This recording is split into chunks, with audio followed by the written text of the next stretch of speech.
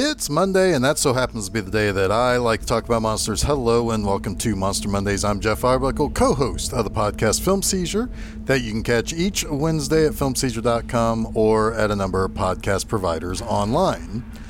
This week, we're going below ground to uncover the mysteries of the Hollow Earth and come face to face with mole people. As I mentioned last week when wrapping up House of Dracula and what really serves as the end of the classic Universal Monsters era for the studio, they weren't really done yet with monsters and horror per se. By the 50s, though, gothic horror creatures of the 30s and 40s kind of gave way to horrors made by man and science. Sometimes it was giant bugs, sometimes it was the horror that comes from archaeology and anthropology.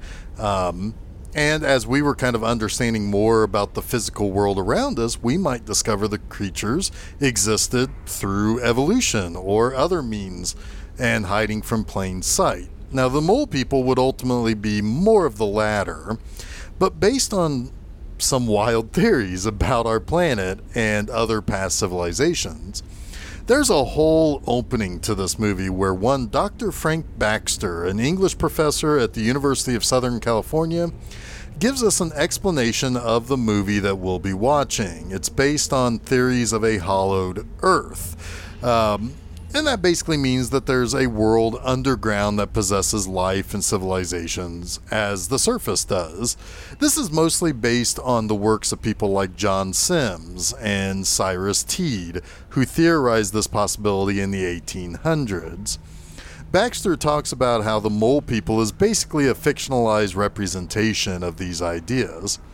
Now, I would like to back up for a second and talk about Frank Baxter. Baxter was indeed a well-respected professor. However, this is a movie about archaeologists going into the Hollow Earth to find either Mesopotamian concepts of a Hollow Earth, or more accurately, as they are probably really depicted in the Sumerians. And that's both archaeology and anthropology. That is decidedly not English, which was Baxter's expertise. In fact, his real expertise was in the works of Shakespeare, yet here he is. The prevailing thought is that Baxter was placed into the movie to make the idea of this Hollow Earth stuff seem more plausible and something worth watching and not just laughed off as a creature feature. And Baxter was quite the celebrity. He received 7 Emmy Awards for his work on various TV shows, particularly dealing with Shakespeare, and received a star on the Hollywood Walk of Fame. But there are 3 notable actors in this movie once Baxter exits. The first is John Agar. Now, I've had John Agar's movies a couple of times in past Monster Mondays episodes, Revenge of the Creature and Tarantula. Agar was best known for his work in B-films, but he never regretted this. He was a piece that he gave some people entertainment, even if it was kind of silly. He liked the idea that people would go see his movies because of the fantastical elements of it. The next star in this is Hugh Beaumont. Now, Beaumont would be best known for appearing as Ward Cleaver in Leave It to Beaver. I don't think that I need to go any further than that, but he appeared in several films in his career. Lastly, we have Alan Napier. Napier is by far best known as Alfred on the 1966 Batman TV series, having been credited in all 120 episodes of that series. But he had a massive career that spanned almost 60 years. He had roles in The Invisible Man Returns and uncredited roles in Cat People, My Fair Lady, and Mary Poppins, and a supporting role in Alfred Hitchcock's Marnie that starred Tippi Hedren and Sean Connery. But enough of all that. As previously mentioned, Dr. Baxter goes ape on the whole idea of a hollow earth, and he talks a lot about how stories and tales from the early stages of civilization that they always thought there was stuff going on under our feet. Now, I'll circle back around to this stuff a little bit later, but that said, Baxter frames this movie as a fable and cops to the idea that this is a pretty out there concept to kind of gawk at a little bit. So then we get into our movie. In Asia, Doctors Roger Bentley, who's played by Agar, and Judd Belliman, who's played by Beaumont, are on an archaeology dig. There's a peculiar tablet that they kind of find that they don't expect to find it where they ended up seeing it. And it's written in Sumerian. And Bentley and Belliman, working with Professor Lafarge and Dr. Stewart, tie the tablet and the names on it back to the mysterious disappearance of an entire civilization. After an earthquake sets the dig back about a month before they can really get back to where they had gotten to, a boy brings them something that he's discovered, which is an oil lamp artifact that also has a bunch of Sumerian writing on it and depicting basically a Sumerian version of Noah's Ark. This lamp was found at the top of a medium-sized mountain, so Bentley and Belliman plan to climb it. As the team reaches their plateau destination, they discover the ruins of a Sumerian temple, and as the team looks around, the ground under Dr. Stewart gives way, and he falls essentially into a seemingly bottomless cavern. And when Bentley, after scaling down a couple of 100 feet, ultimately finds Stewart, he's been killed in the fall, obviously. Worse, an equipment mishap leads to a cave-in that traps Bentley, Belliman, and Lafarge into this mountain. Now, Lafarge is immediately freaking out about being trapped, but Bentley, looking around with his flashlight, realizes that this isn't a natural cavern. It's been excavated, and there's a draft. So there must be, that must be coming from somewhere, which means that there's very clearly, or very likely, a way out. But they are not alone. Claws, much like the ones you would see on a mole, start digging through the wall, and the face of a mole person looks through to see who's causing all this commotion in the caverns. Eventually, the three archaeologists come to where the light shines on a Sumerian city, and they kind of mention that there must be something kind of phosphorus in the walls of this cave that kind of creates this artificial light. It's not super bright, but there is some sort of a light they can kind of look around in. Now, Bentley surmises that the people on that ark that they were reading about on that oil lamp were trying to escape a flood, but ran directly into an earthquake that led them into this giant open space where they could build their new city and civilization. The men are ultimately captured by the monstrous mole people and dragged underground, and they're taken to a dungeon where they find skeletons of what appears to be humanoid beings, but they have particularly large skulls. We find out that these are basically the remains of other mole people. Soon, they are collected by two guards. Now, these guards and everyone else in the city that basically isn't a mole person turn out to be albinos, and the men are taken to see the king and the high priest. Now, the high priest is who Alan Napier plays, and the archaeologists tell them that they're from the surface, but the high priest tells them that there is no such place. Basically, whether they be good or evil, he decides that they will perish in what he calls the fires of Ishtar, and partly because they feel like it was blasphemous to basically say they were from what the people of this city or of this civilization deem heaven. They can't be from heaven unless they are immortal, but they're not exactly too sure they want to prove themselves to be mortal or immortal to these albinos, if you catch my drift there. But as they escape, Lafarge is nearly killed by the guards, but Bentley shines his flashlight directly into the guards' eyes, and they are all blinded and they have to retreat. As our heroes escape, they discover that the mole people are being whipped and forced into grueling slave labor by the Sumerians.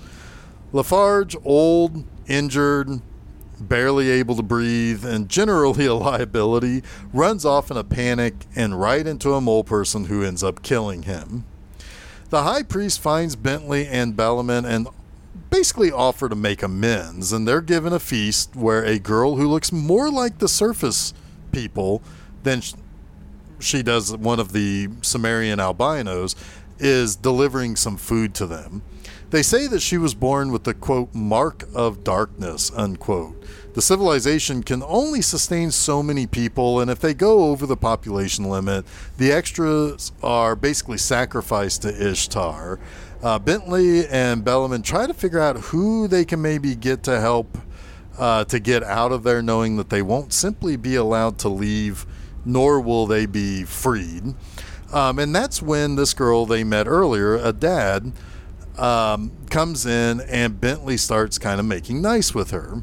Trouble is brewing, though. The king believes the two surface men are indeed divine gods or beings of some sort of godlike stature, and are indeed from what their concept of heaven is. Now, the high priest doesn't believe this and plans to overthrow the king by way of essentially capturing Bentley's flashlight, because he says that basically contains that fire of Ishtar. And if he gets that, he'll be able to take control of the mole people as well as the king and anyone else who might get in his way. Meanwhile, Bentley and Bellman make friends with the mole people and realize that they are not that dangerous, as they only attack when they are compelled to by the king's men. In the final 15 minutes of this movie, the high priest attempts to convince the king that it's those outsiders who are sowing the seeds of rebellion with the mole people, and that they should be dealt with before their entire civilization is destroyed. But before they are able to do that, we do see what the sacrifice deal is, where they send 3 women naked into the fire of Ishtar, which appears to be just a simply super bright room that, when their bodies are basically brought out by the various altar people of the church, they're all burnt up to a crisp. Now, to convince the king that the surface people are not who he thinks they are, the high priest shows the body of the dead and very, very much mortal Lafarge, and gets the king's okay to basically deal with Bentley and Bellman. And unbeknownst to Adad, she serves them drugged mushrooms, and they are captured by the high priest. He also takes their flashlight, but when everything hits the fan, it is kind of funny that the flashlight's is basically out of batteries, so he's not able to use it like he wanted to.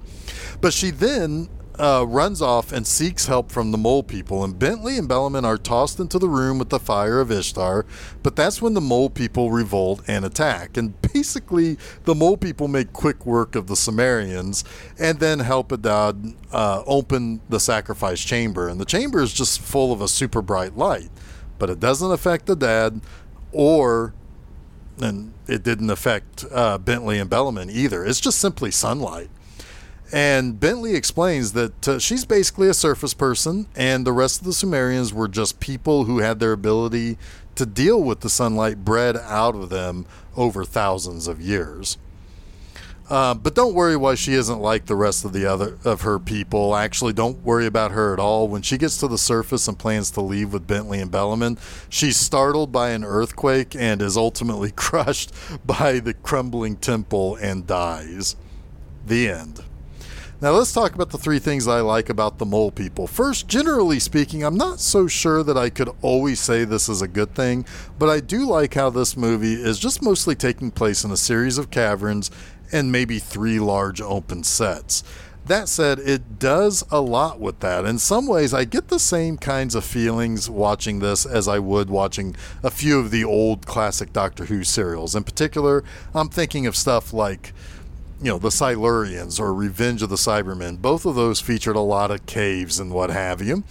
And these are cramped settings, and there's a lot of walking this way down one corridor, then walking back in the other direction to look like they're coming down a different corridor and so forth. But this movie kind of gets me in a particular mindset that makes me reminisce about some of those old Doctor Who serials. And especially, it does feel a little cramped, and Lafarge is not too far off from thinking that he's not able to breathe too well because he's kind of claustrophobic in these sets. I kind of get it, and actually sets that tone fairly well with that character. Second, I really do like the design of the mole people who are enslaved by the Sumerians. The creatures are not only well designed for a relatively cheap movie, but they're also quite sympathetic. Because they turn out to be helpful to our two main heroes, we do get to see them a lot. And that's actually kind of great because you might be convinced that they're kind of the real threat and that they're going to be the things that will show up every now and then, but then they're going to show up at the end to cause all the bad stuff. I mean, they're ugly. They have these big scary eyes and big sharp claws. And our first interactions with these things are them watching our heroes as they traveled around the caverns after being trapped inside the mountain, and then they toss bags over their heads and capture them for the high priest and king to interrogate and such. So we kind of think of them as the monsters, and we should be afraid of them. But it doesn't take long for us to feel pretty sorry for these poor creatures. They are evolved enough to have some ability to reason and communicate in some rough way. At one point, they appreciate the kindness shown by Bentley and Bellamy when they free some of the mole people from being chained and whipped in the dungeon. Then later, they understand that Adad is needing their help because Bentley and Bellamy are in danger. But what makes them look cool are that these monsters, who are either mostly black in appearance or dark gray. And where does this movie take place? Well, in the dark caverns under a mountain. Yet they stand out perfectly. You can clearly see that they have this exoskeleton and this smooth oval-shaped head and these giant eyes. I mean, they just look neat. It's a very solid design for a monster and showed that Universal was always strong in their monster effects, even if their glory days were in the past. And on top of that, I like the way that they would come up from underground. It's a really basic effect. These things, these were not much more than tubes, I would imagine, that the monster actors could be in, and then it was covered with gravel, but it was loose enough that they could come up through, or possibly maybe more accurately in some situations, it might have been sometimes filmed backwards and they were lowered under the rocks and then covering them as they went down. Either way, it's simple and effective, but overall a pretty good looking monster, and everything about them was kind of well conceived. Lastly, there's a very silly, make-believe, quaint idea of how ideas in science ultimately lead to discovery. Now, we have Frank Baxter telling us that these people had these strange and interesting ideas. One being that there, were several layers of inhabitable areas under the crust of the earth. Another was that we weren't actually on the surface of the planet, but actually looking inward at the core that produced both light and dark, somehow. The guy who had the idea about the pockets of inhabitable zones was, as Baxter said, a hero of the War of 1812, John Sims. Now, Sims tirelessly traveled and spoke about his theories, so much so that Baxter says he basically died before he had a chance to ever make an experiment on this. And it's an interesting idea, but it's clear that he was maybe dealing with some other stuff. Just sitting back here as an armchair psychologist, I guess. Maybe he came up with this idea while high on some sort of medical grade drug to treat him for something that happened during the war, or maybe he began smoking hash or opium or something. I don't know. It's very clear he became obsessed with this idea so far as to have died from exhaustion before he could even put his ideas to the test. The point I'm trying to make is that it makes for a really kind of cool story to tell on a fantastical sci-fi thriller with mole monsters level, right? Ideas spring forth, experiment, and scientific discovery. But there is one other thing about this movie that is very, very, very much a 1950s thing. One of the characters, and I think it's John Agar, say that the tale of Noah's Ark and the world flood was scientific fact. That is absolutely not a fact.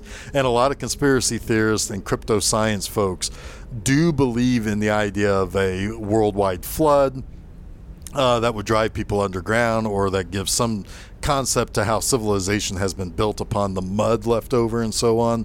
I'm not too well versed in all those ideas, certainly not that well versed in the Bible, not that well versed in the mud flood theories, but I will say that I find it interesting in a science fiction movie that tells a story within theories of an inner Earth has to also go back to and talk about something explicitly Judeo-Christian in nature. It's almost like they're saying in the middle of a reawakening of conservatism and concern over communism, leftism, atheism, and secular concepts gaining traction, that they have to tie this very obvious sci-fi and scientific concept back to religion somehow.